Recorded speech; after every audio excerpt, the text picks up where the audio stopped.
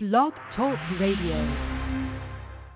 Pugilistic linguistics, check out the pugilistic linguistics, check out the pugilistic linguistics, check out the pugilistic linguistics, check out the pugilistic linguistics, check out. That's 1, 2. What's happening, y'all?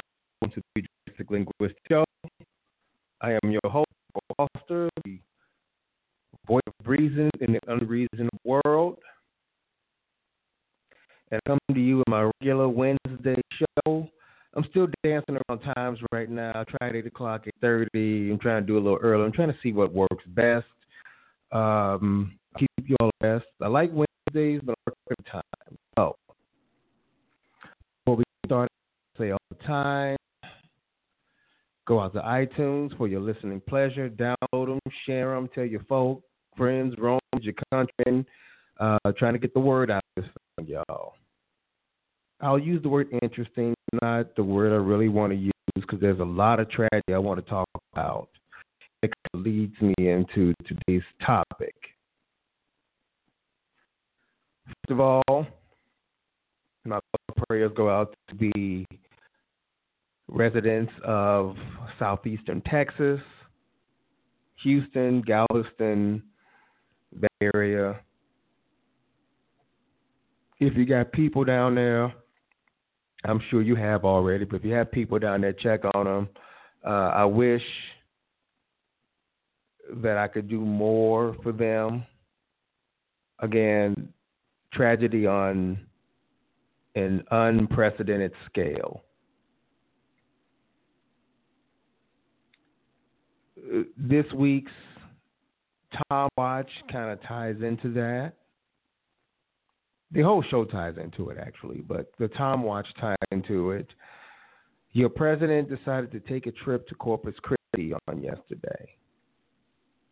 And I'm not even going to deal with the cursory parts of it, you know, the outfits and wardrobe, what they wore. That's not even truly important, even though it's character revealing how they decided to go up looking like runway model and Indiana Jones. But the sheer narcissism of your president to celebrate the quote-unquote crowd size when delivering a presidential address after a disaster. You know, the customary address. You got a president who speaks on it. You know, Bush did it after Katrina, and Obama did it after the various shootings. You know, presidents do that type of thing. Projecting, you know, we're going to be okay, along with pledging and, you know, celebrating the American spirit. You know, it's a tap dance. This president has shown no ability for empathy. He speaks to the grandiose, better yet, not grandiose, it's not a word, the grandiosity, that's the word, of, you know, what he's going to do and what America's going to do, but not once has he exhibited a true empathy for the undoubted hundreds, maybe even thousands of lives lost when these flood waters recede. It's all about him. He has a narcissism that borders on mental illness. But the kicker about all that is the fact that this isn't new. Ask any New York local person about this dude when he wasn't a national figure. This ain't nothing new for him. This is how he's always conducted business. It's just important now because he represents America. He doesn't just represent Trump and the Trump organization and whatever else comes up. He's now representing America, but every time he opens his mouth, As frightening a prospect as that is. So he goes to Corpus Christi and celebrates the crowds as if they came for him. Funny thing is, though, there was like a campaign rally feel to it. So, in all fairness, and I'm not really interested in being fair to this dude, but in all fairness, it shaped up like a rally because the people that showed up kind of expected a rally. Now, whether or not he should have bought into it is beside the point. The point is, this is his first test of his presidency. The way Bush had 9/11, the way Clinton had the USS Cole, the way Reagan had Iran-Contra, or whatever. This is his first test. I have a feeling I know how he's going to perform, but let's see.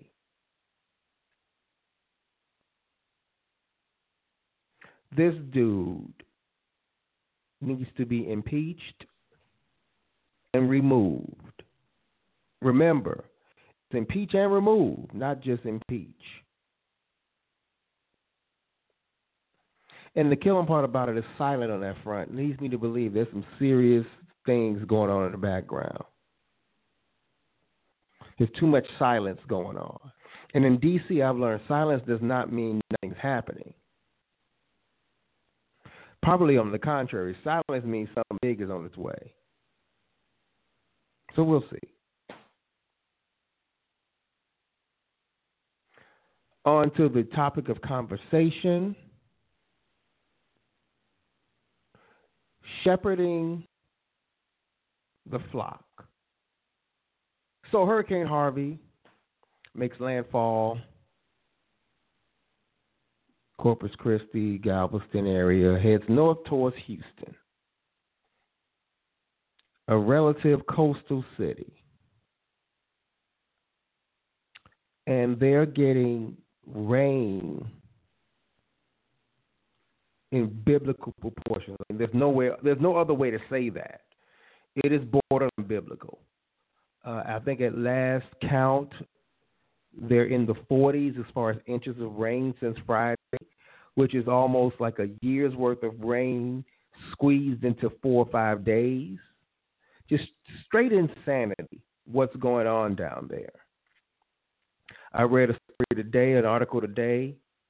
The topography of Houston lends itself to 10 and 100-year floods every few years.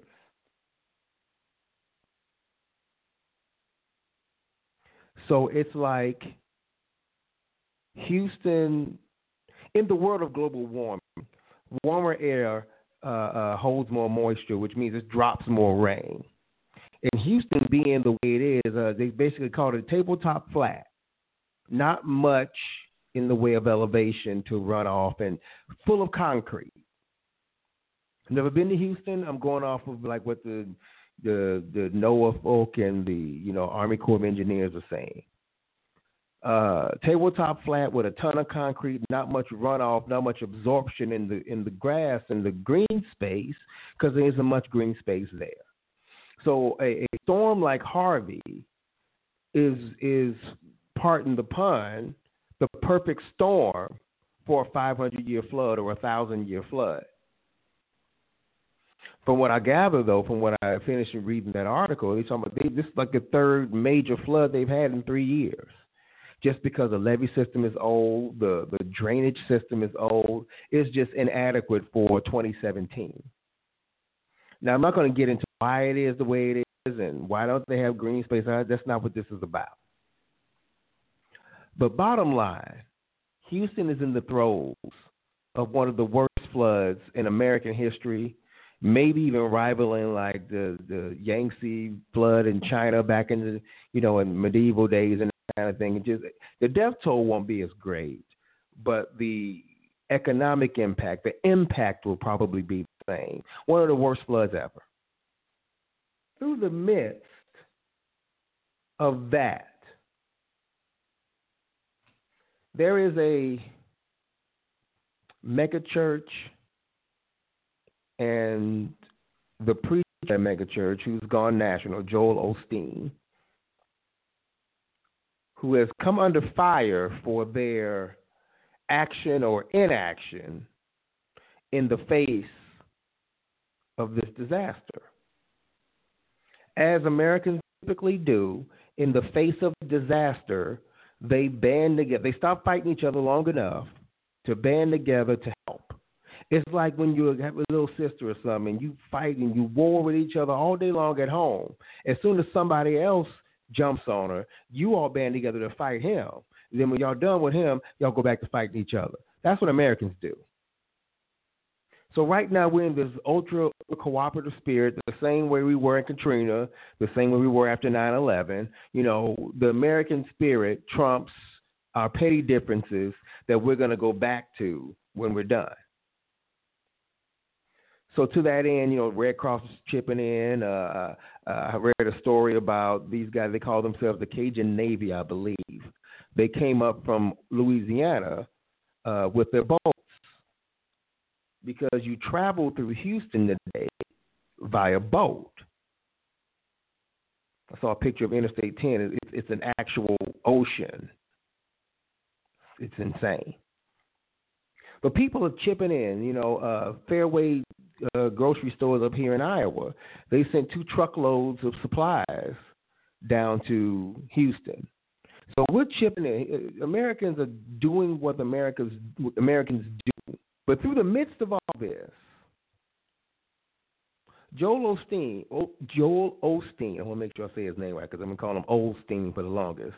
Joel Osteen, pastor of Lakewood Church in Houston, Texas, one of the largest churches in America.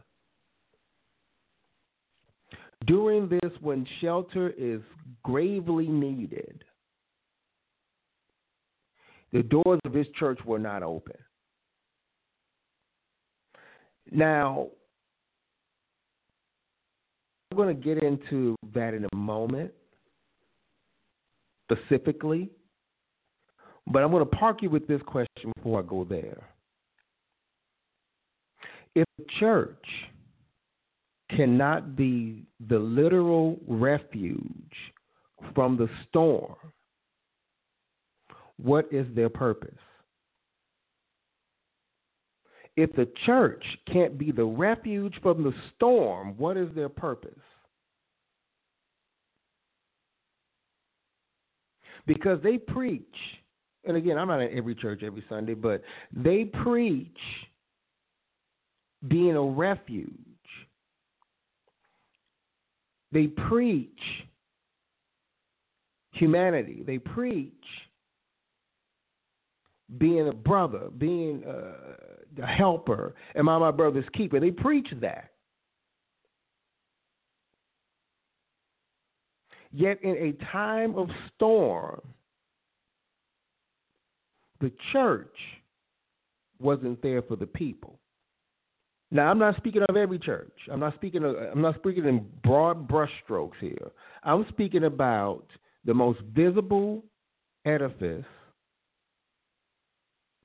in Houston not being accessible to the people in a time of storm. Why is that important? It's important because that church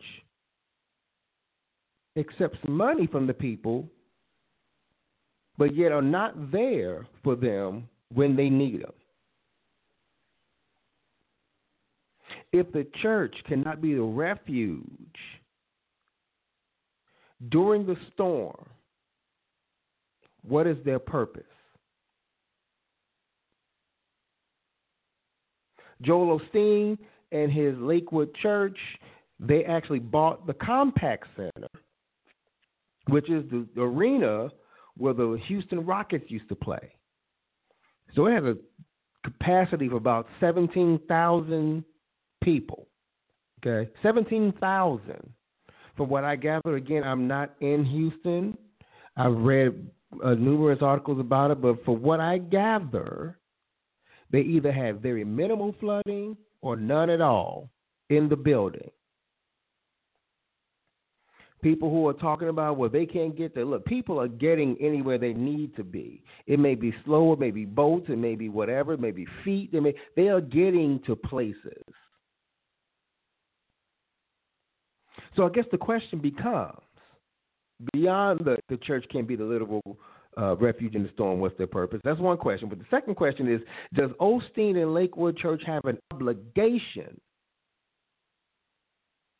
to be there for the city's citizens in times of need? Or to extrapolate that on a greater macro level, does the church have an obligation to be the refuge in the storm? And this isn't just a literal storm. This is a figurative storm, too. Is the church's obligation to be the refuge? What does the church do on the other 6 days of the week?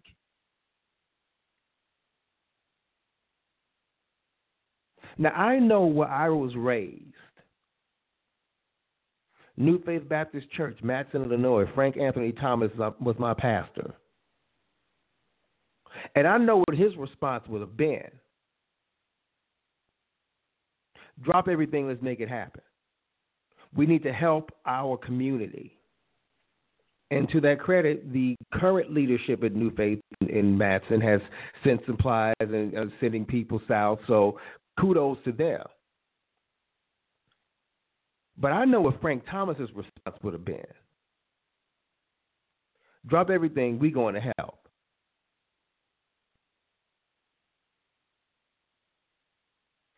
The problem is, with Osteen, his obligation to the community seems to be lacking. I don't know what that man's done. I don't know what he does. But let me speak to you about this logically. Because I got into an argument with this one chick about this on somebody else's page yesterday, and it was epic. It went off the rails, doesn't even begin to describe what happened. But I had an argument with this lady, and a few of us did, actually. No, we don't know what he's doing. But when you're under fire, your reactions and your responses in response to that fire tells us everything about your thought process. For example,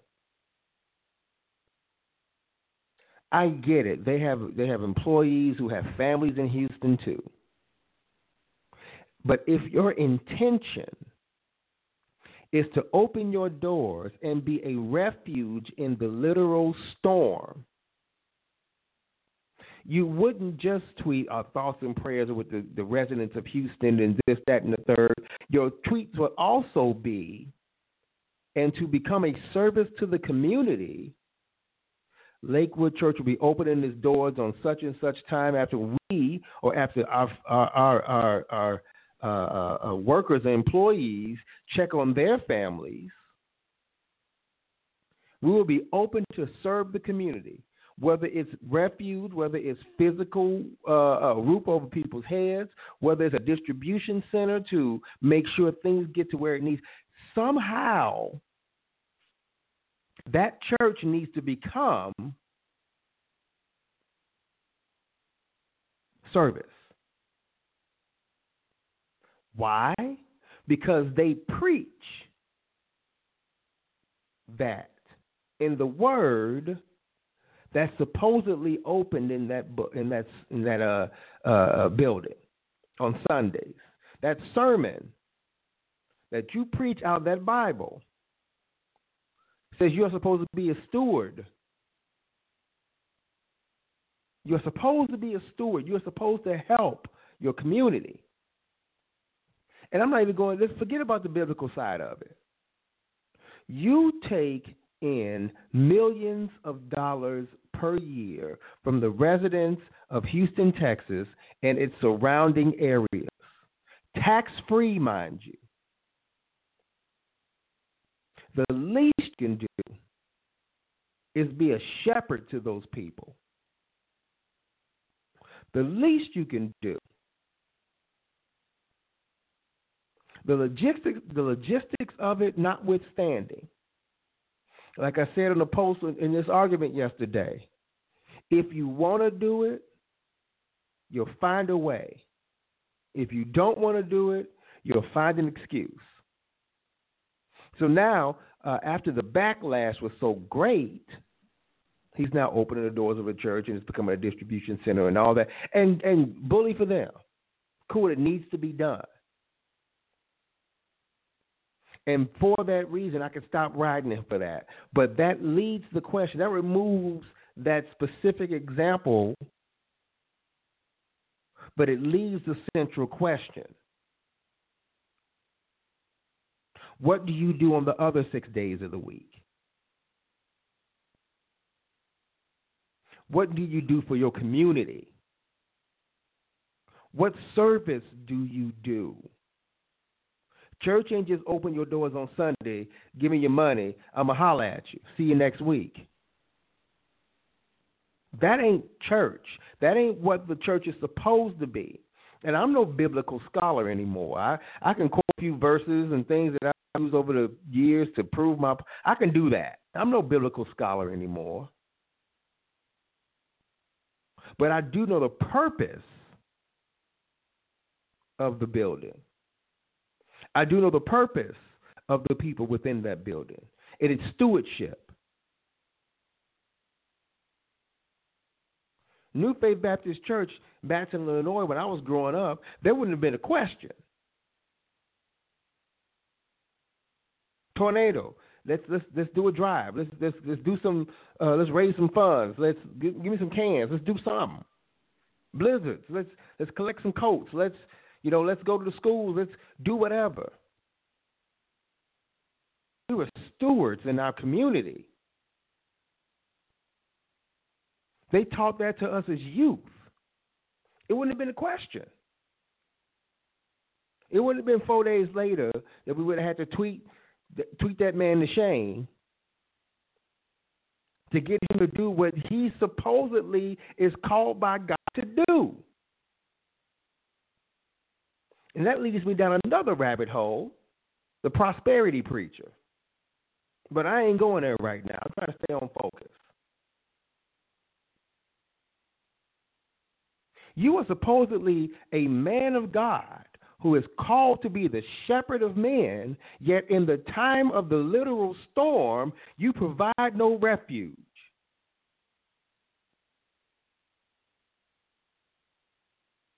Does that throw everything you do into question? What is your purpose? Is it to collect checks?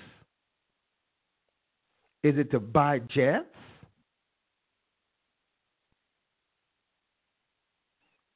I got a serious issue with these mega church preachers, as you can tell. What's your purpose?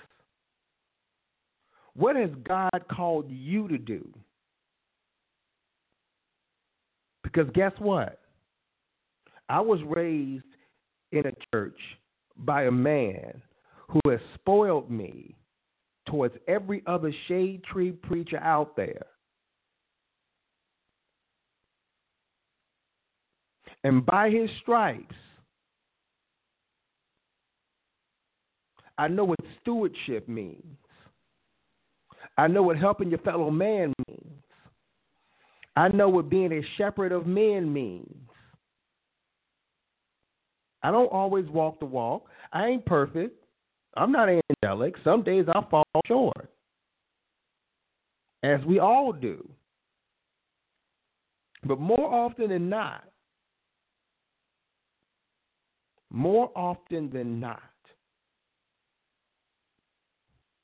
So what am I saying through all this? That's a good question. Be careful who you align yourself with. Be careful with who you trust your spiritual vessel with. I swear to you, this wasn't where I was going with it, but this is how I'm being led. Be careful with who you trust entry to. I don't know Joel Osteen. I never watched any of his programs. I never watched any of his shows. Well, I watched a couple of them, not entirely, but like 10 minutes here, 5 minutes there. But be careful, because beyond what you do on Sunday mornings, the real test of your shepherdship happens on Tuesdays. It happens on Wednesdays. It happens when it's 48 inches of rain on the ground. It happens when Interstate 10 is an ocean. It happens when downtown is a literal lake. That's when your shepherdship shows. That's when that God-like quality in you is revealed. That's good. But it took him to Tuesday to do it. And again, I get it. You know, you got to make sure everybody in your immediate circle is good. But a tweet saying, hey, hearts go out. We're going to be open for refuge. We're going to be open for distribution. We need to make sure we can get there first. Well, however you shake that out, but let the people know that we're here to serve. Stewardship.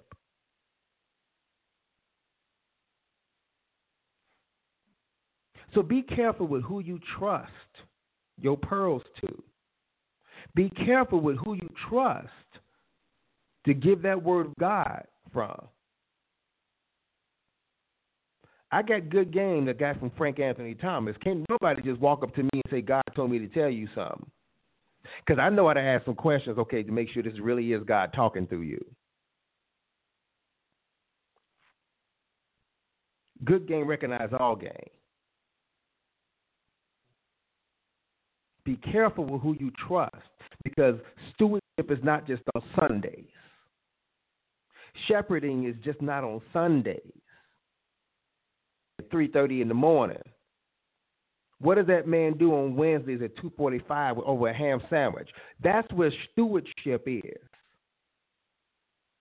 Who is he leading that way? That's the question.